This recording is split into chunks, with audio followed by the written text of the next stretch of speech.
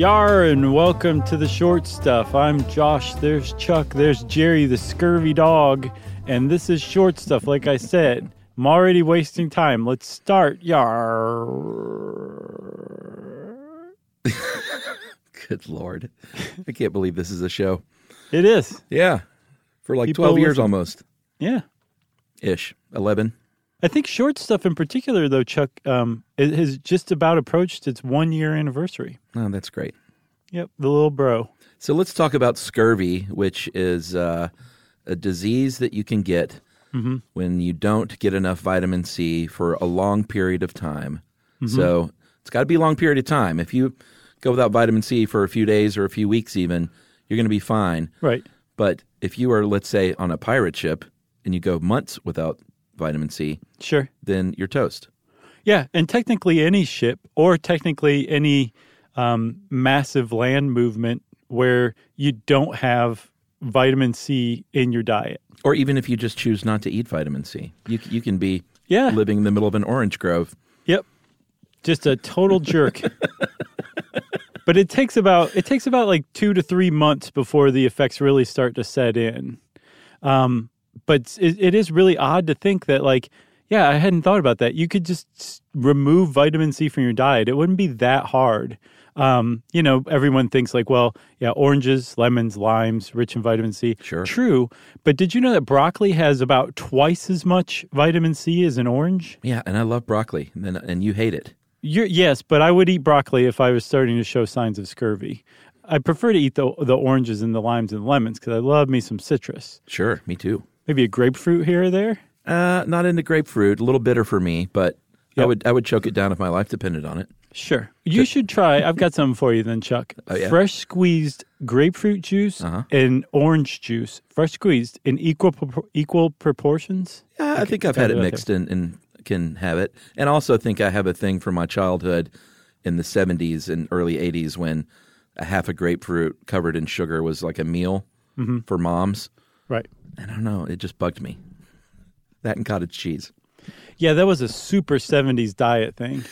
All right, so let's talk about vitamin C because it's super interesting to me that tons of animals, 4,000 kinds of mammals even, can produce their own vitamin C, but humans, primates more specifically, Yeah, that's a big one. guinea pigs, and fruit bats lost the ability to a long time ago.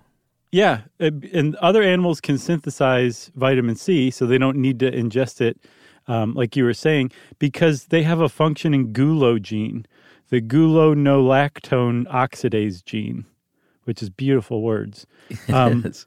But the gulo gene, we have a full script of it. It's there. There's just some mutation that occurred way back in our evolutionary history, which is pointed to by the fact that other apes can't synthesize vitamin C either. So this happened way before humans were around.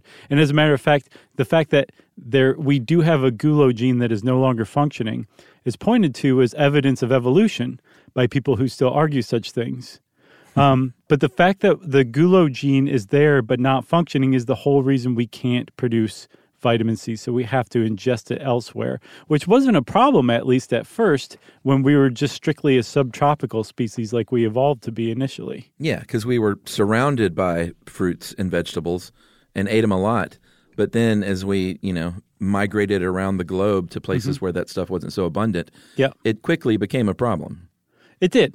And so there are vitamin C pops up in other like non-subtropical crops or crops that we've adapted to non-subtropical climates, which is to say everything outside of the tropics and subtropics, right? That's right. Red peppers. Yeah, red peppers, potatoes, onions are another one. Sure. Tomatoes. So Tomatoes. Tomatoes. And actually, strangely enough, some raw meat and then say like the livers of certain animals are also very rich in vitamin C, which is why people living up in the Arctic Circle, like Inuit populations and other indigenous tribes that lived way far north, surprisingly didn't suffer from scurvy because they had plenty of vitamin C in their almost entirely meat-rich diet. That's right.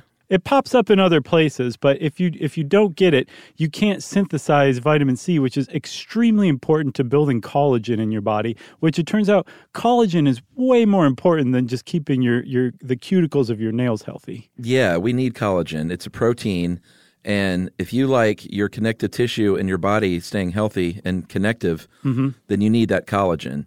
Bones are going to get a lot of their strength from collagen fibers. If you have like a boo-boo on your skin, collagen is going to heal it. It'll help the walls of your blood vessels stay strong and healthy. If you like to keep your blood inside your vessels, you're going to love collagen, in other words. That's right. And if you are getting enough vitamin C, which they say is about 75 to 90 milligrams a day, you're going to be burning through about 8 to 10 milligrams of this vitamin C if you want to keep synthesizing that collagen. Right, so you want to have a store, a reserve of it at all times. And supposedly, if your store drops below 300 milligrams, that's right. That's when the scurvy starts to happen. And it's going to first start to be noticeable very faintly. You're going to feel weak, maybe a little bit of fatigue. Sure. It's not going to be, you're not going to be like, it's scurvy. I'm a scurvy dog. It's going to take a little longer and some other stuff to really point to the fact that you are suffering from scurvy. You'll go through weight loss due to reduced appetite. And then the real dead giveaway for a lot of people is that you start to get, your mouth just undergoes a massive, horrific transition in a number of ways. Yeah, it's pretty gross. We're talking bleeding gums, swollen gums, teeth loosening and falling out. This is my worst nightmare. Yeah, it's not good. Joint and muscle pain. Your skin, like if we talked about the collagen helping to form scar tissue and heal boo-boos, you will not be able to heal your boo-boos, and old boo-boos might reopen because they're not healing like they should be. Bones start to become brittle. It's really, really bad and grotesque. It's a bad jam for sure.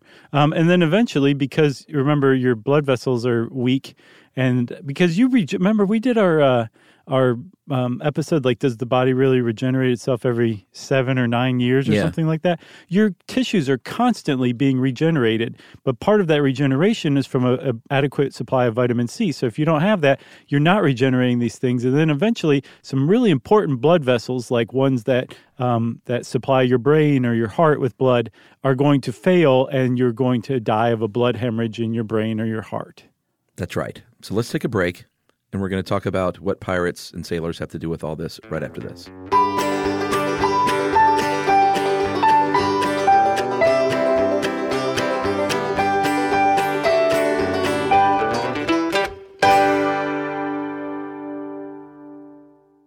Learning stuff with Joshua and Charles. Stuff you should know.